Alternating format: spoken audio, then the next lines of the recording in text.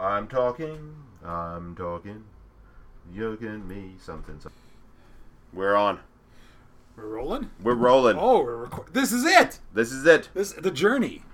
Welcome, everyone, to Brad and Ned's Top 5 Albums, Episode 5. Which means it's the last. The podcast of the future, where nothing could possibly go wrong. If my numbers are correct, this is the last one of 5. We've crunched the numbers. Accounting is telling us that this is the last one. It's been a journey. It has been a journey. Yeah. Actually, I thought literally when we started this, 5 weeks and then we'd be done.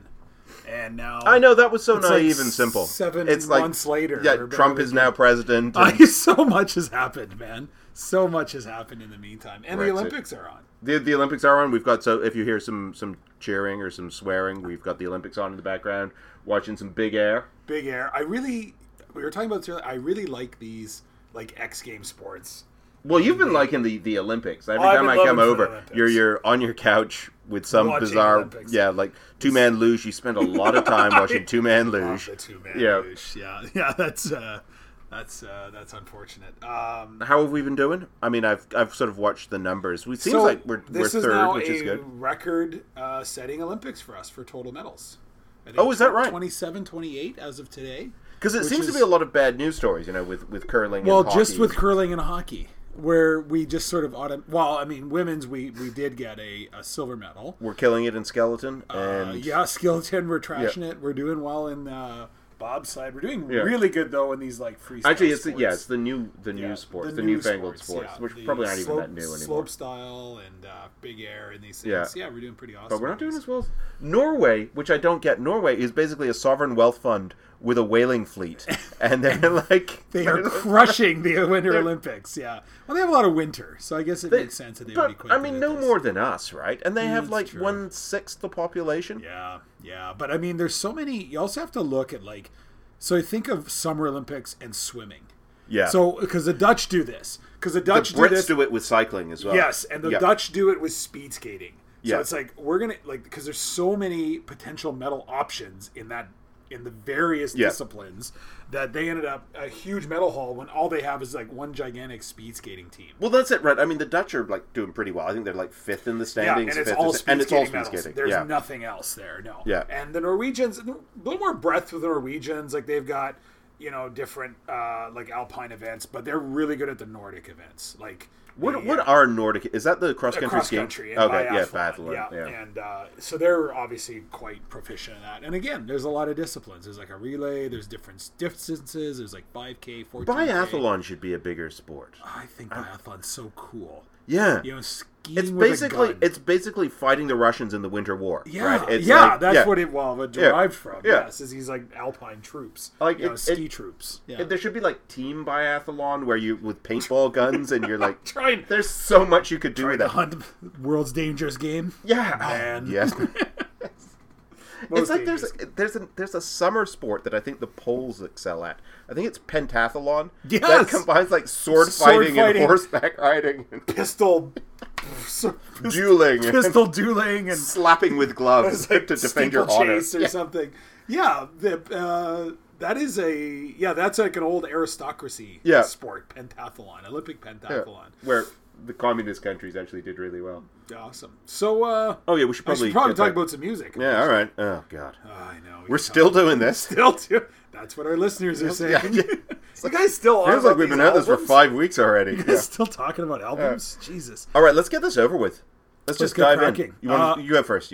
I'll go first. I have no idea what your album is, once again. I know. It's kind of our thing. I shouldn't sound surprised. Yeah, so this will be... this is an interesting one.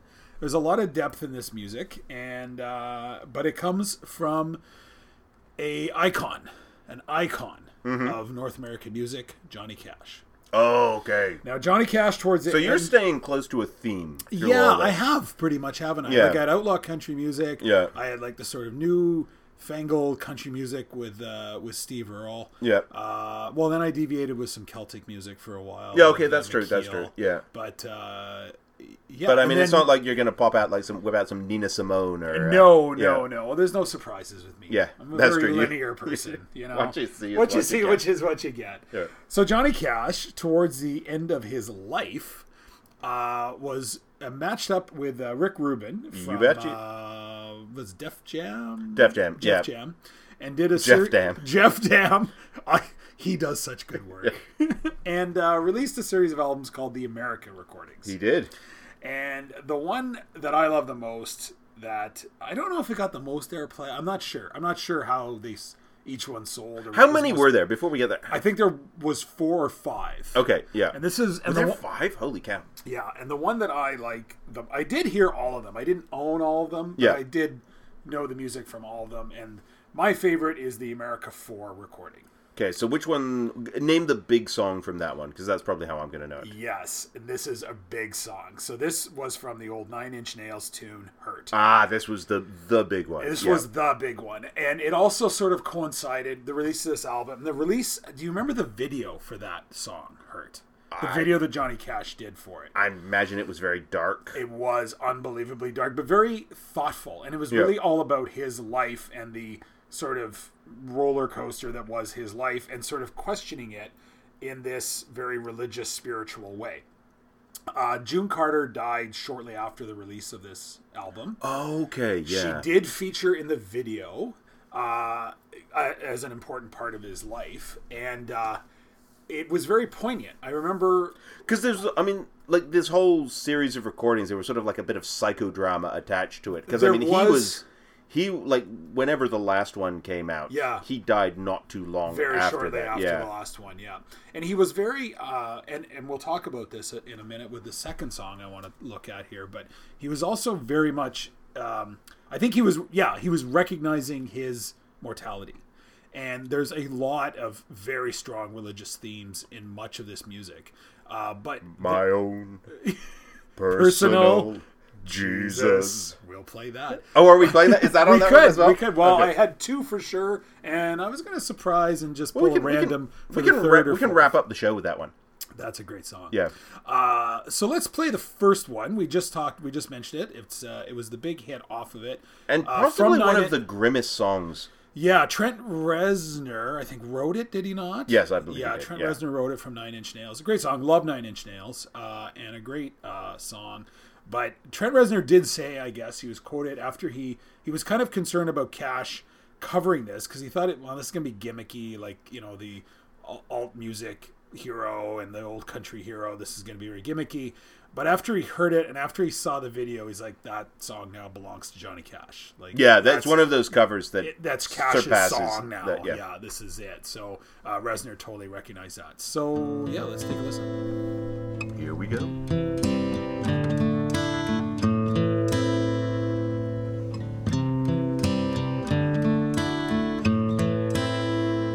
I hurt myself today to see if I still feel. I focus on the pain, the only thing that's real. The needle tears a hole, the old familiar sting. Try to kill it all away, but I remember everything. What have I become? My sweetest friend. Everyone I know goes away in the end, and you could have it all. My empire of dirt, I will let you down. I will make you hurt. So an interesting contrast there, as we were listening to one of the grimmest songs to be a hit. We just watched Sebastian Touton really kill it on the Big Air. I don't know, is this the second round? Well, he didn't hurt, that's for sure. No, it was impressive. But that song, a great tune. The American Recordings album, I think I'm most familiar with, is actually the first one, I think. Is that the one that had the cover of Rusty Chains break these rusty chains. Yes, that's because that was number one. Because I mean, and I'm not that familiar with the later ones. I liked that one because it was mostly traditional folk songs with the occasional pop cover. Yeah. And I don't know if it got more and more pop which covers. You still kind of have with this one because he, there's some pop covers in this. There's a song by Sting that Sting wrote in this. There's a few other ones, but what I like about, and I guess we'll get to it, why is this my top album eventually, and we'll actually get to it to a degree with the next song I'm going to talk about. We're going to put out. Now, this is one of the only, I think, 2 songs on the album that Cash actually wrote. Okay. Yeah, most of these are covers. Oh, I thought he didn't write any of them. I thought that was the American recording. He actually wrote 2. I think he wrote 2. I don't want to say gimmick, but gimmick. Yeah, which was exactly what Trent Reznor didn't want you to think. Exactly. And I've got a marionette. Gimmicky. Look at this. Yeah. So I think he wrote 2, maybe 3 songs at least off the America 4 album. And this is one of them. It's called The Man Comes Around. Oh, no, he didn't write this. Yes, he did write this. I thought this was Nick Cave. No, songwriter Johnny Cash. I'm looking at it going to our research department. Oh, my goodness, right yes. now. Our research department is confirms it was written by Johnny Cash. I always thought this was a Nick Cave album. No, for this song, this album. Dan's corrected. Let's listen to it, because this is a killer tune. Oh, this is fabulous. Yeah, let's go. I heard, as it were, the noise of thunder. One of the 4 beasts saying, "Come and see." And I saw, and behold, a white horse.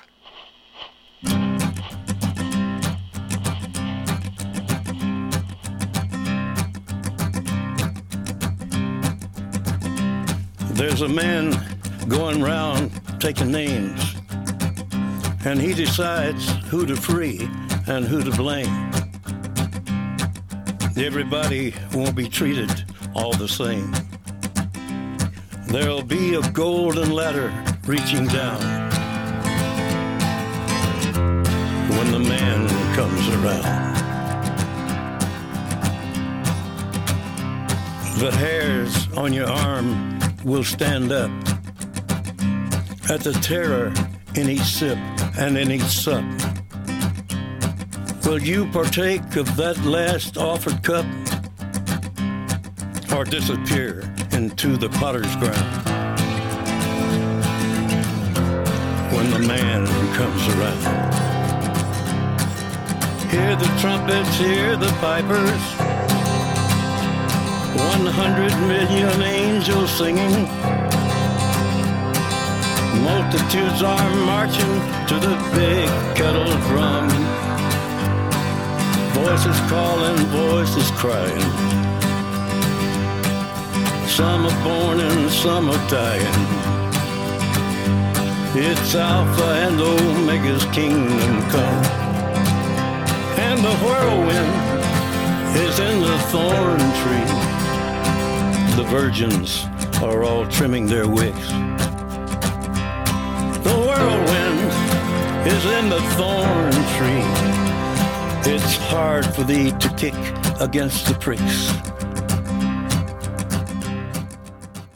That is a great tune. Isn't that amazing? Love that song. So, obviously, laden with biblical references. Book of Revelations? Yes. So, this is my reference.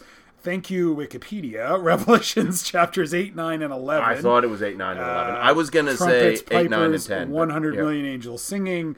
Revelations 5:11, and then, of course, the lead into the album is from Revelations 6:1-2 on the 4 horsemen of the apocalypse. I don't understand this. Like, evangelicals, they just love Revelations so much. Yeah. I mean, like, Jesus didn't even write that bit of the Bible. I know, and even like the Alpha and Omega, with a reference to God and Alpha and Omega in Revelations. Yeah, I mean, this is a heavily laden Christian song. Fascinating. But it's none of the nice bits. It's just none of the loving pieces of the Bible. It's all the Revelations pieces of the Bible. Oh man! You know how he came about writing this song?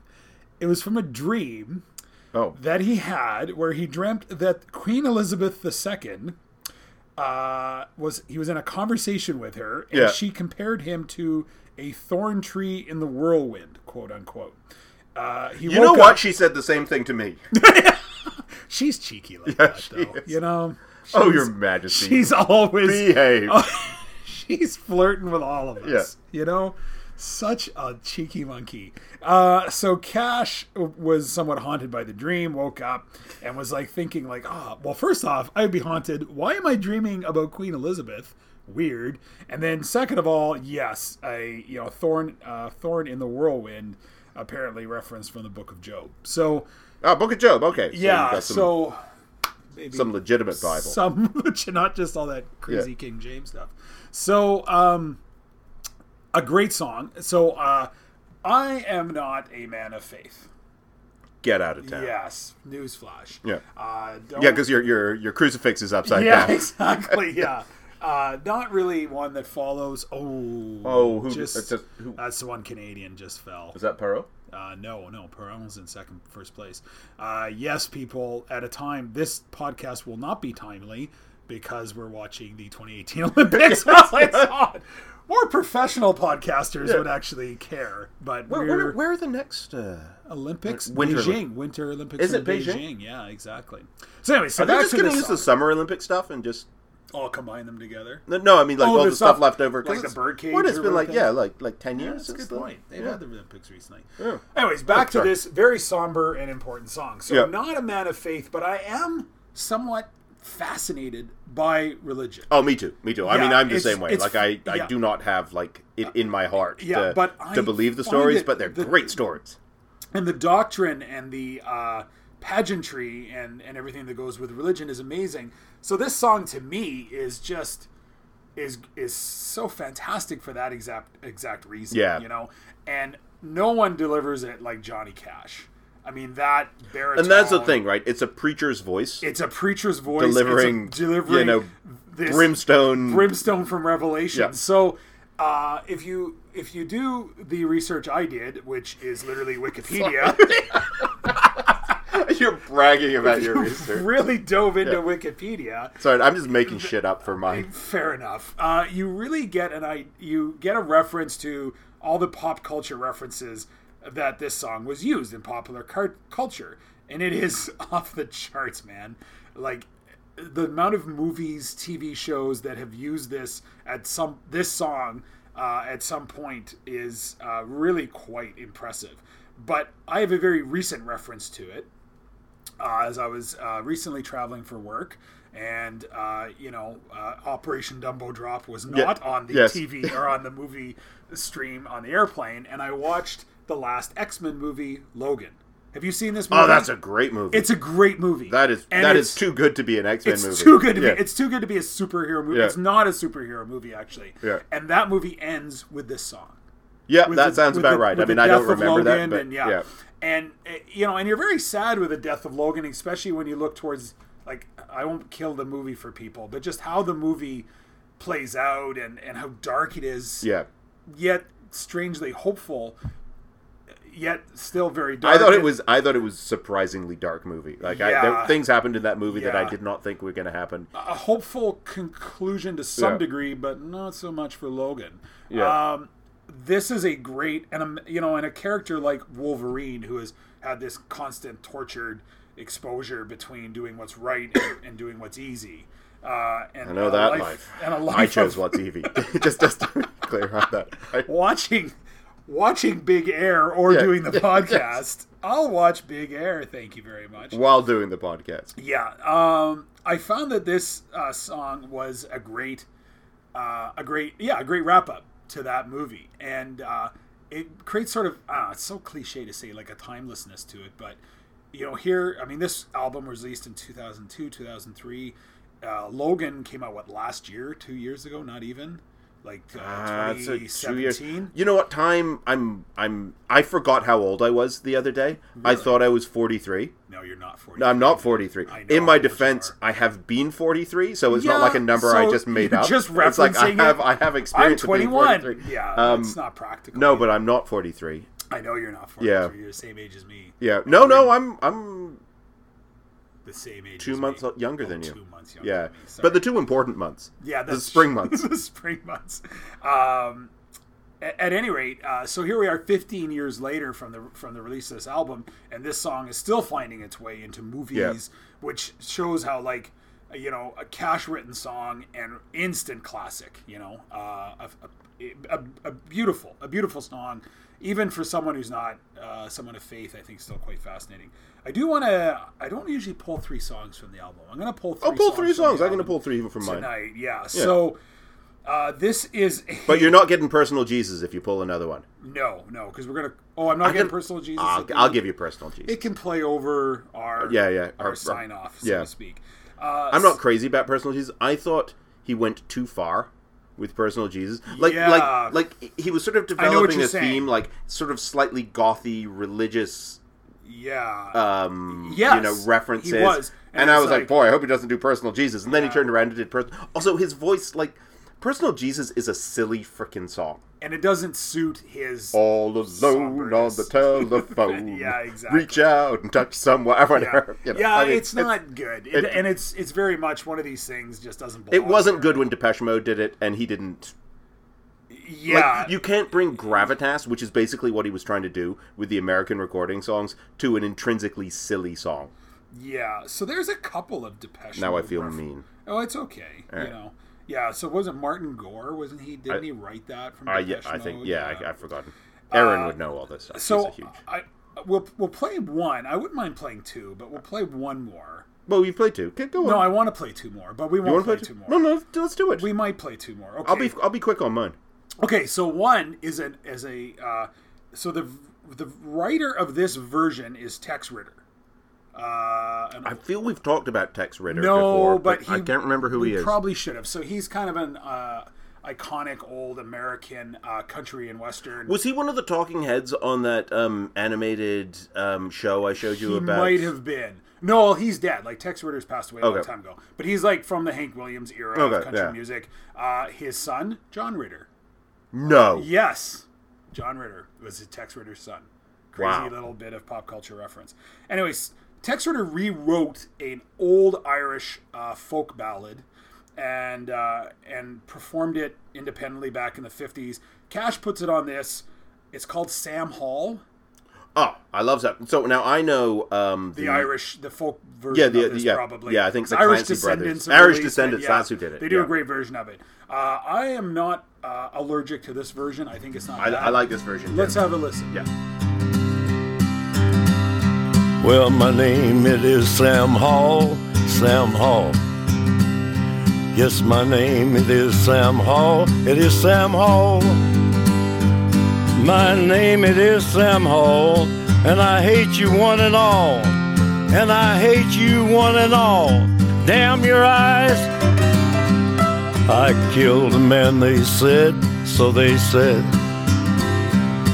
I killed a man, they said, so they said. I killed a man, they said, and I smashed in his head, and I left him laying dead. Damn his eyes. But a-swinging I must go, I must go. A-swinging I must go, I must go. A-swinging I must go, while you critters down below yell up, Sam, I told you so. Well, damn your eyes.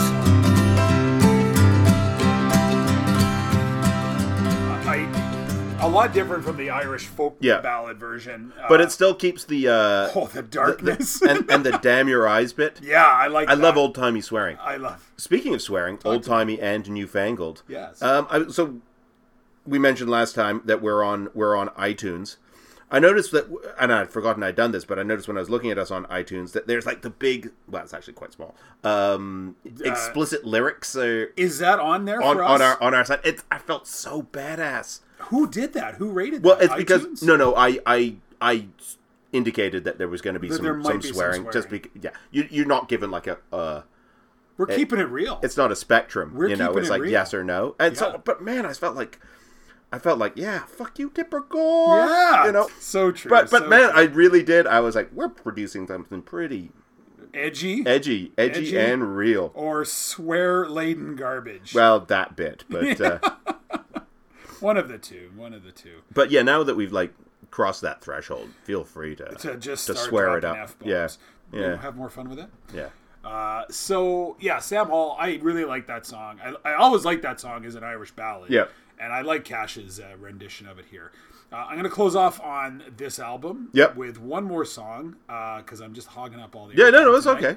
And it's a podcast. It is. It's not like this is our last. No rules. No, we're just breaking down barriers, man.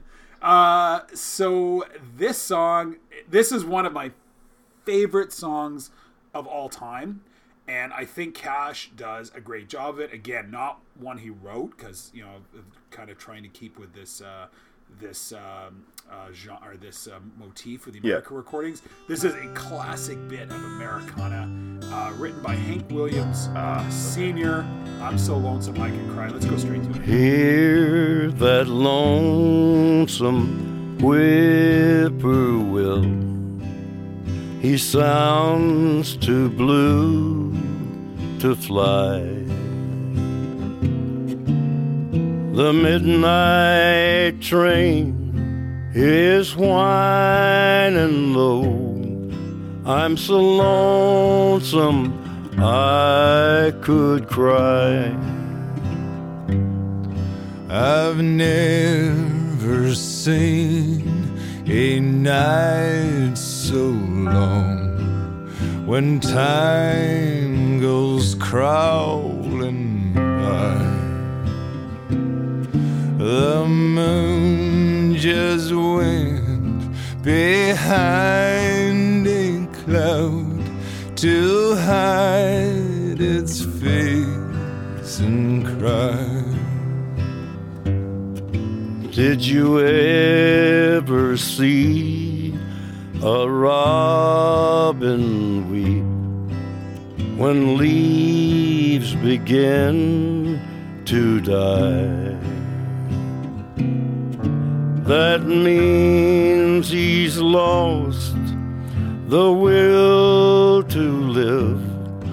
I'm so lonesome I could cry.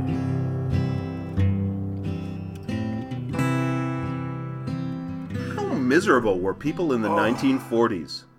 You'd think they would have loved it. Yeah, like big white pants. Hats. Everyone had hats. Also winning the war. We're literally drinking at work. Yeah. Like you can drink at work if Mad Men is any indication.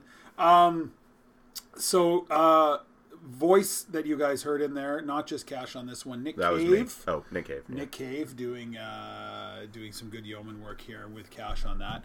That song, so here's a fucking shocker. So Hank Williams wrote that while he was drinking in a bar. Shortly after he and his wife had a falling out. So that's a surprise. I guess maybe that's it. Like, everybody was drinking so much. Yeah. They were constantly fighting with their loved ones. Nothing and then chases going to the bars. blues away like a depressant. Yeah. Nothing chases the blues away. Like Patsy Cline. Like, I always liked the idea of Patsy Cline. And a beautiful voice, I acknowledge it. The music Lovely is sad, song. man. But, oh my God, like, I couldn't listen to that on a consistent basis. Just crushing. But so this song, the Hank Williams version, as most people know, it's a little quicker. I wouldn't say a lot quicker, a little quicker. But this is great, man. Like, I think it's good. It's good. He doesn't own that song, and I don't think there's any. No, it's not like Hurt suggestion. So if we could go through like a trail through these songs that we've heard off this album. I mean, well, obviously, A Man Comes Around is his song. He wrote it. Hurt, he made that his song. Sam Hall, a Irish ballad that's been redone in multiple ways. He does an own little spin on it, and then this one that he doesn't own. It's still Hank Williams'. The original version is what it is, but I think Cash. Yeah, I think he does a good job. I like its inclusion on this album. Yeah. No, I wouldn't. There we go. America 4. Why it was my top album? First off, shortly before Johnny Cash, this was released shortly before he died. So, and I always loved Johnny Cash, even as a kid. And so this, has that kind of personal, that reference. And then shortly after he died, when they put the video for Hurt pretty much on a constant replay. Yes, they did, didn't they? Maybe a bit too much, but regardless, I think it had a poignancy to it when someone has recently died, and you can definitely tell he is approaching that moment in his life. I think an album like that, even when you're not approaching a death... I mean, comparing like his death to, say, you know, some of the ones that happened in 2016, like Prince or Bowie, where it was very sudden. I mean, I think Bowie knew he was dying, but nobody else did. Prince, obviously, you know... Well, and I think when Cash... But with Cash, it was like, he knew it, and he was singing about it as it was happening. He's telling you what's happening. Yeah. Exactly. And he's not just telling you about, like, this impending... end of his existence. It's all about the journey to that point. Yeah. And that's why Hurt, I mean, a song written and performed in a completely different way by a different band, by a whole different genre of music. Yeah. Cash transforms it and makes it his as this sort of expression of his life. Yeah. And it moved me. It moved me. Like, it really... Someone who wasn't facing death, I really had first off, a poignant feeling of this icon of music who I always loved is now gone, and also a sense of his own realization of his mortality. And Jude Carter always seemed like such a nice lady. Like, I've never read any biographies or seen any of the movies, but I mean, her on Folsom Prison, Live from Folsom Prison, when it comes on and does Jackson, it's like, Jackson? She does, first of all, what a voice, and second of all, like a little spitfire, you know? Yeah, exactly. Her death, I think, obviously was like a few, like, what was it, about a year? Not even a year before. It was less than a year before his. That was you know, obviously, as we just said, like, he was dying. I think he knew this. We all knew this. You could see it. He was an old man. We're all dying, Brad. We're all dying. Yeah. Cash a little closer to death than you and I are. Yeah. He was better at it. Despite us being 43. Yes. But her dying before him, that was like, that obviously gutted him. Like, being away from her, and her appearance in this video is very poignant. I know we're talking about albums. Go Google the video, man. Have people Google the video. It's powerful. All right, that's it. Boy, I've tied up a lot of time. All right, we're done. Good night. Yeah. Ned doesn't get an album tonight. No, we're doing an album because this is, I think I mentioned this last time, this is my favorite album of all time. Oh, that's right. It took some thinking. It took some doing. Not that I had like a huge range. It was between this album or the album that came immediately before it by the same artist. So the album we're talking about is Elvis Costello's Armed Forces. Oh. Okay, so this goes full circle. Good. Full circle, because I think we started this show back in 2008. I was talking about Tom Lehra's... And saying that I discovered it sifting through my parents' record collection. And this album was in my parents' record collection. I think I listened to it maybe once. It had a weird cover of Stampeding Elephants. I was probably like 8 or 9 years old. I didn't get it, didn't like it. I never listened to it again. But it wasn't until probably I was in my early 20s when I rediscovered it. Well, I rediscovered or discovered Elvis Costello. You can rediscover something. Yeah. I mean, that's a thing. So I discovered him via the album that came immediately before this, which is an absolute classic, This Year's Model. And I had this literally a sleepless night 2 nights ago. I may have been sleepless because I had a cold, but anyway, I was up, and which I can hear. You sound quite sick. Yeah. But I was in this dilemma about whether I should do this album or the album before it. I'm going with this album because I think it's more a concise statement. The album before is a faster, punkier album. It may have more emotional pull for it, but this album I think is probably the better album. So I'm just going to kick it off because we are going a bit long here with one of the better known songs from that album, and this is Oliver's Army.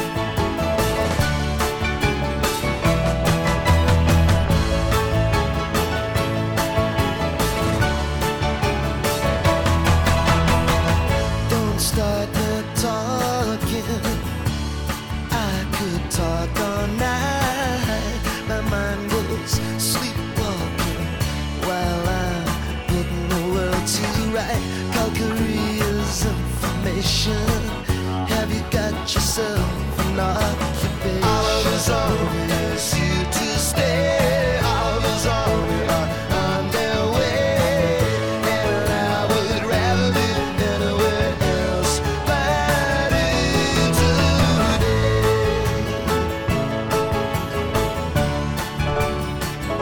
song has everything I like, basically, in the world. It has more words than necessary. Yeah. Like a bit of a chorus. Yeah, a bit of chorus, but just tons and tons of words. Cram as much. Everything is a historical reference. It's about the British Army, it's loaded up with references, with particularly post-World War II various military actions. So there's a reference. Overrun by the Chinese Line is a reference to Korea. The Gloucester defense. Yeah, Palestine is when they were trying to hold the Israelis and the Arabs apart in Palestine and getting blown up doing that. Like, I mean, that's impressive. Yeah, that's like an impressive song. It's a great tune, all overlaid with a big sort of new wave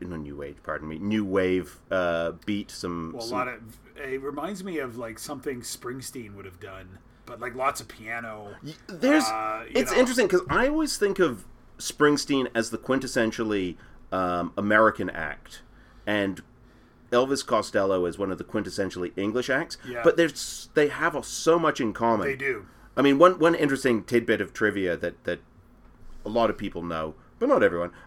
His first album, Elvis Costello's first album, My Aim Is True, was not... So this band, his backing band, so it's officially Elvis Costello and the Attractions. But the first album that he recorded was with a band called Clover, who went on to become The News in Huey Lewis and the News. Yeah. Really? I had no idea. And on that album, the Americana is more apparent. But there's and some of these later songs, it's like, oh yeah, this is definitely a new wave album. But there's still very much there's a Springsteen, because Springsteen's another one who's using like tons and tons of words. The song I'm thinking of is what's the name of the song? Like Last Chance Power Drive.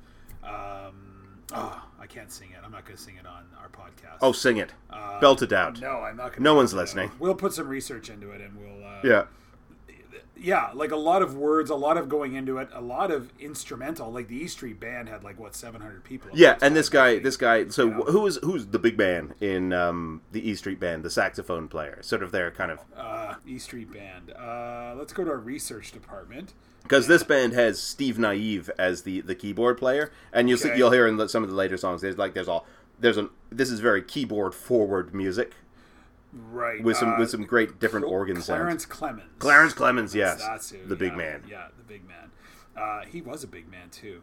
The cool thing there that it has what's his name from The Sopranos. Was in it is band. Yes. Yeah. Who has the same name as the guy Van Zandt? Yeah, but who I always thought was related to they're the not guy related. No, they're not related. From Leonard Skinner. Yeah, from it's so funny to see him on The Sopranos and then see him performing in, which is great because he's from New Jersey. Sopranos, New Jersey. E Street Band, quintessentially a New Jersey rock band. And seeing him performing with a bandana on his head in the videos like Glory Days and stuff like that, and then seeing him on The Sopranos. I always thought he had cancer. That's why he had the bandana on. For a while, I honestly did think that. That makes sense. No, he's just holding back a fabulous big pompadour. Yeah, God, that would be great to have that much of a pompadour that you needed to hold it back. Sort of something with tensile strength. You need a cancer bandana to hold that down. That's the thing. We're getting off topic. We're going way long here. That's okay. Let's listen to another two. Because honestly, this album, I love it so much. I just want to play the songs. You guys will obviously be converted once you hear the music.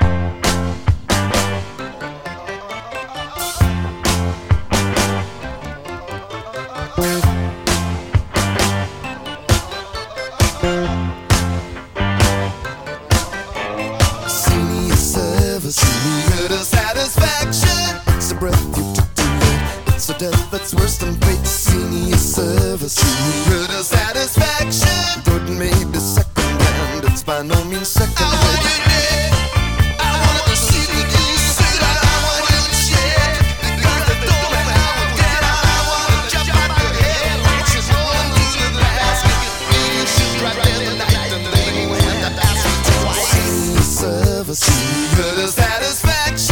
It's a breath you took too late. It's a death that's worse than fate. Senior service, senior satisfaction. That's a lot of fun. I love that song.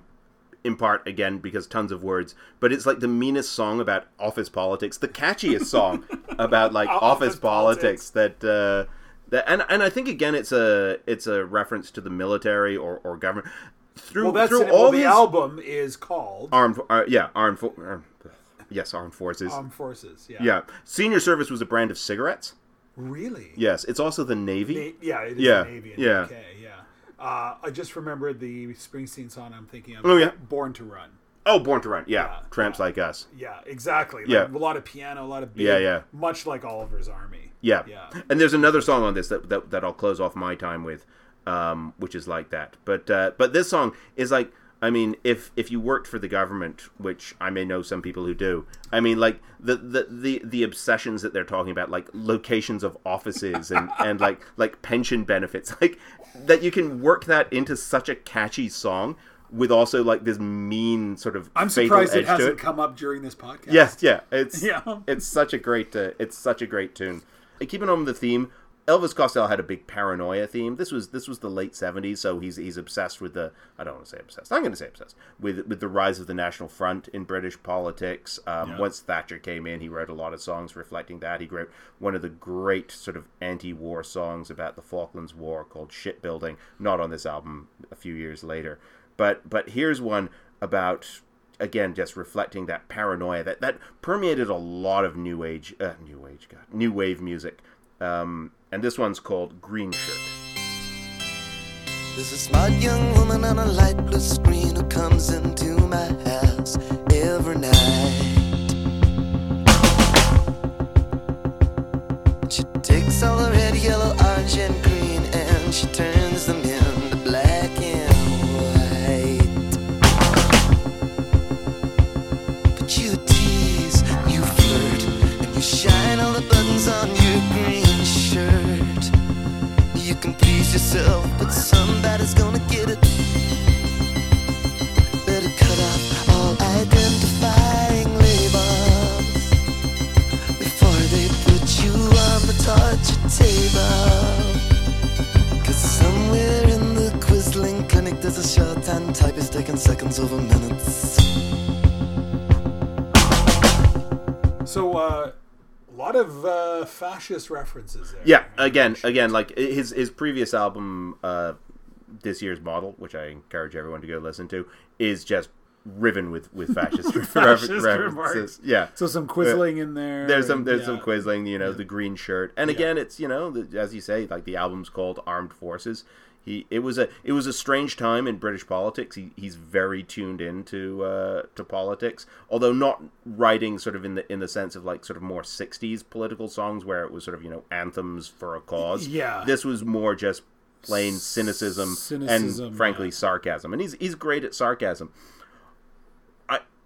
He was on a great run with this album. So there's a music critic, great music critic who's really into Springsteen, by the way, called Steve Hayden, I think, who was talking about the mythical 4-album run, like how hard it is for bands or artists to do like 4 really great albums in a row. And the example he cited was the Rolling Stones going from Beggar's Banquet, Let It Bleed, Sticky Fingers, and Nightmare Exile on Main Street as like 4 just classic albums in a row, nothing in between to break it up. And he said, like, and I think the point he made, it's been a while since I've read it, was that nobody else could do this. And I would say that Elvis Costello did the same thing, possibly a 5-album run if you exclude the cover albums and best ofs that he did in between My Aim Is True, This Year's Model, this album, Armed Forces, Get Happy, and Imperial Bedroom. I think it was Imperial Bedroom was the last one. Like 5 albums in a row that were just the golden age for me of Elvis Costello. I once had a professor who I said, yeah, I'm a big Elvis Costello fan. He's like, oh wow, did you pick up the latest one? I was like, no, of course I didn't pick up the latest one. The string was back in the day. Yeah, like for me, Elvis Costello was like stopped at kind of like 1982, 1983. Yeah. But I guess. And I guess actually in that respect, I'm not a true Elvis Costello fan because I've picked up a few of his later albums and I'm sure they're good, but they don't have that essence that I'm looking for from a great Elvis Costello. In part because his preoccupations have changed. Like he's no longer as political in the same way. He's not as concerned and weird about the same things. And also he tried to become a jazz songwriter, and I'm like, It loses a bit of edge. It loses the edge. It loses the urgency and the immediacy when he's just trying to write the classic song. And I mean, like, no, I like it when he's responding to the world that's going on around him. So one of the great songwriters, I'm just going to wrap up with one last song. Let's listen to one, my friend. Not one that he wrote. This is one that's written by, I don't know how many of his early albums were produced by this guy, Nick Lowe, but most of his early ones were. Nick Lowe is also a songwriter in his own right and a musician. What did he write? He wrote "I Knew the Bride When She Used to Rock and Roll." That's Nick Lowe. That's Nick Lowe. Yeah. So every wedding I've ever been to, I have him to blame. He wrote this song, which is a great tune, and I think Elvis Costello, and I've never actually heard Nick Lowe's own version of this, but Elvis Costello does this one. It sounds a lot like, particularly the beginning, like the old Daily Show theme song, but it goes on to be a really good tune, and that's What's So Funny About Peace, Love, and Understanding.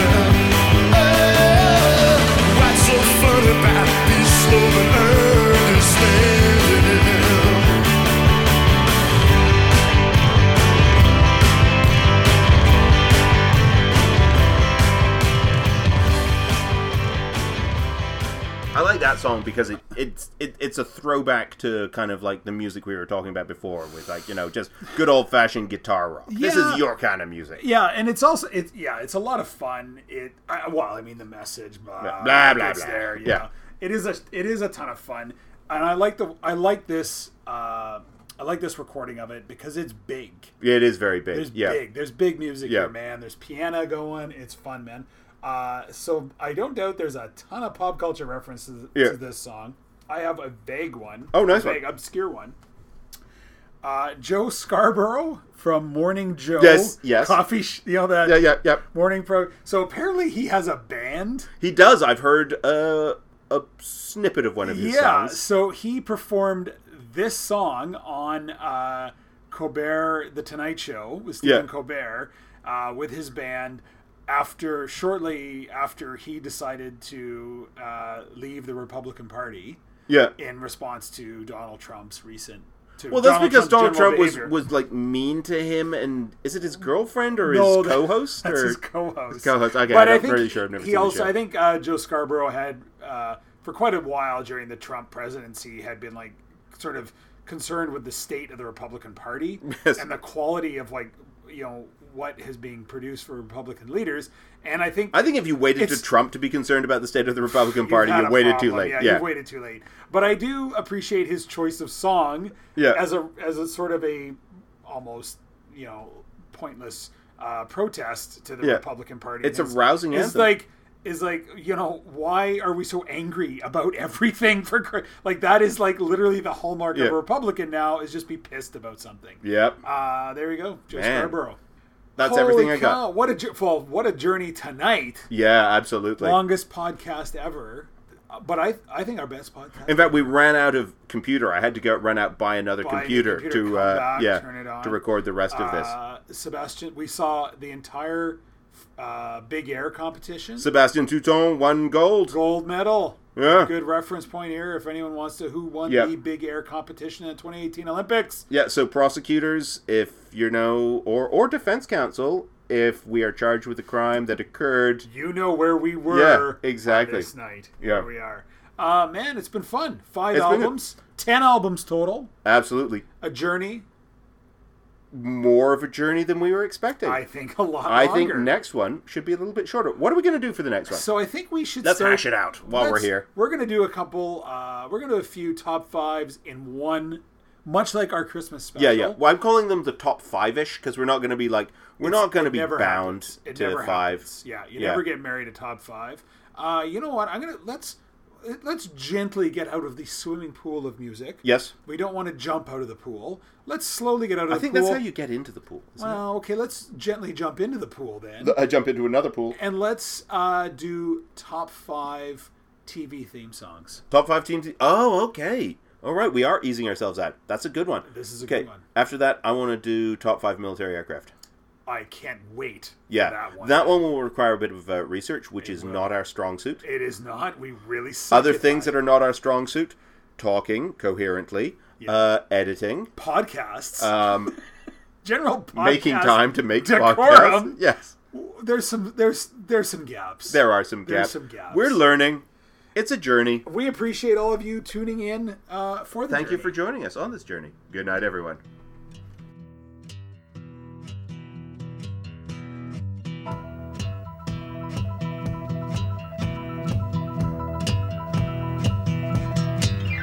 Your own personal Jesus, someone to hear your prayers, someone who cares. Your own personal Jesus, someone to hear your prayers, someone who's there.